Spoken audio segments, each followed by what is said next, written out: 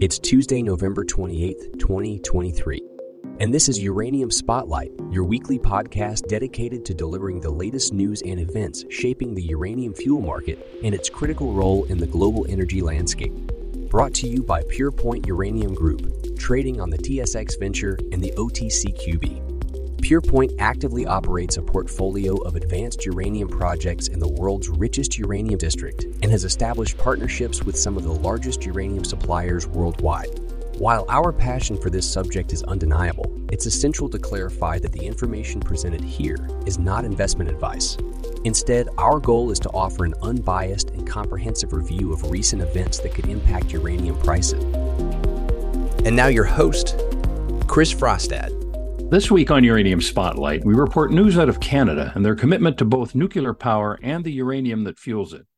We'll also report on additional units listed by Sprott Physical Uranium Trust, but first, this week's surging uranium prices. Matching the prior week's increase, the spot price moved another $3.75 last week to close at $81 US per pound U3O8. Last week in the uranium markets, spot activity started moderately but declined as Thanksgiving holidays in the U.S. took hold, with only 6 transactions reported by midweek. The market remained subdued since Wednesday afternoon with flat bids and offers. Earlier in the week, buying interest pushed some bids up to the $80 to $81 range, indicating a solid spot price in the $80 plus level. Wednesday's activity reinforced this pricing level, with pricing differentials easing. Preference for delivery at Coverdine and interest in selling material at Orano were noted. In the uranium term market, last week saw no new demand or contract awards, though utilities received offers. Multiple U.S. and non-U.S. utilities are evaluating offers for various uranium forms and delivery periods. Despite increased term activity in recent months, there were no reported contract awards for November. Ongoing spot price increases and limited responses to midterm delivery requests indicate tightening supply in the next 1 to 4 years. The long-term U3O8 price rose to $66 per pound, up $3 for the month, reflecting continued upward pressure.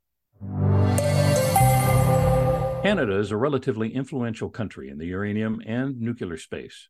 With both a sizable fleet of reactors and one of the world's most significant supplies of high-grade uranium, Canada is a powerhouse for the uranium and nuclear industries. Canada hosts 19 operating reactors across the country, with all but one of them in the province of Ontario. The 19th is in New Brunswick.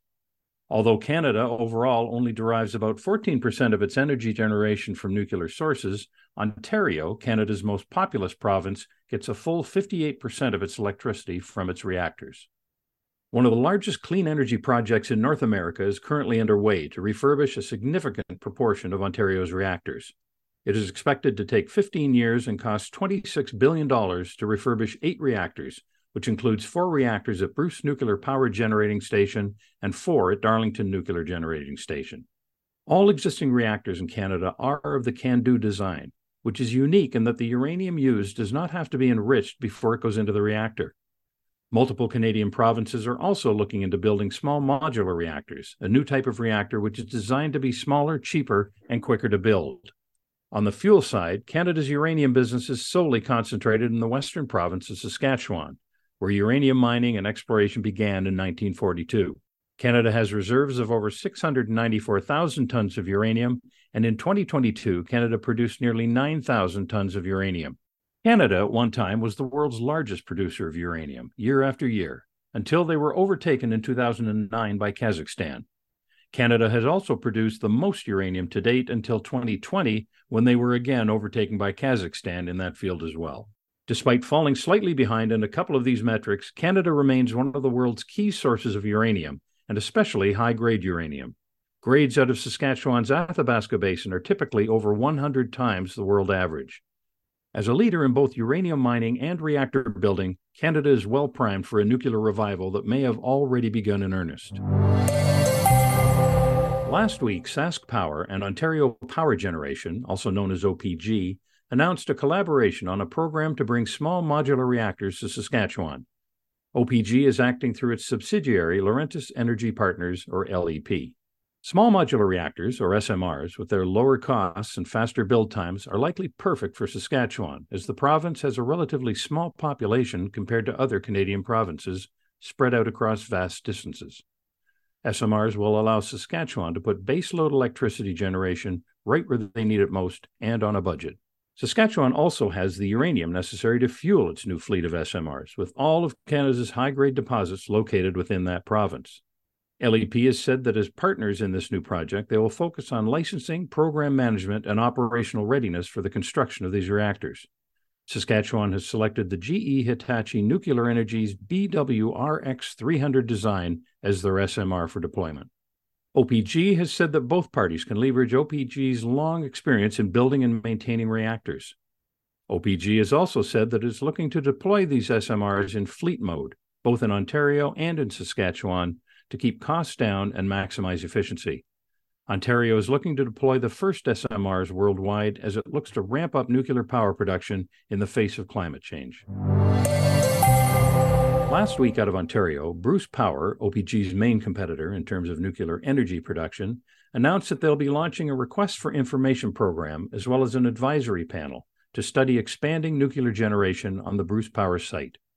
As the looming threat of a warming climate approaches, both of Ontario's main utilities are looking for ways to expand atomic power generation.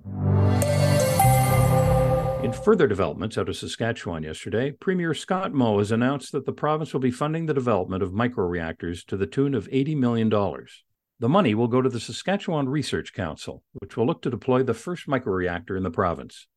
Microreactors are a type of reactor that is even smaller than a standard SMR. Microreactors are designed to replace gas-powered generators in remote communities. The reactor that Saskatchewan is looking to deploy in this instance is the eVinci microreactor, which is designed and built by Westinghouse. With microreactor and SMR projects in development, Saskatchewan and Canada at large will soon have one of the most advanced fleet of reactors in the world, and the uranium to supply those power plants.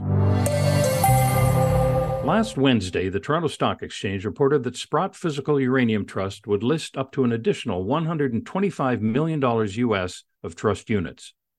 The Sprott Physical Uranium Trust invests and holds substantially all of its assets in uranium in the form of U3O8 and provides a secure, convenient, and exchange-traded investment alternative for investors interested in holding uranium. According to the TSX, the listing will cover units to be sold to the public pursuant to the at-the-market distribution procedures, as defined by National Instrument 44-102 shelf distributions. The TSX noted that the ATM sales will be made directly on the TSX or any other existing trading market in Canada during the period commencing on November 20th, 2023, and ending upon the earlier of the distribution of all units or the termination of the amended and restated sales agreement. As a result of the ATM procedures, prices may vary between purchasers and during the period of distribution. And that wraps up your Uranium Spotlight coverage for this week. For more news and events from the world of uranium, please tune in next week to Uranium Spotlight. You've been listening to Uranium Spotlight, your weekly podcast dedicated to delivering the latest news and events shaping the uranium fuel market and its critical role in the global energy landscape. Brought to you by PurePoint Uranium Group, advancing its position as the premier uranium explorer in the world's richest uranium district. Join us again next week for Uranium Spotlight.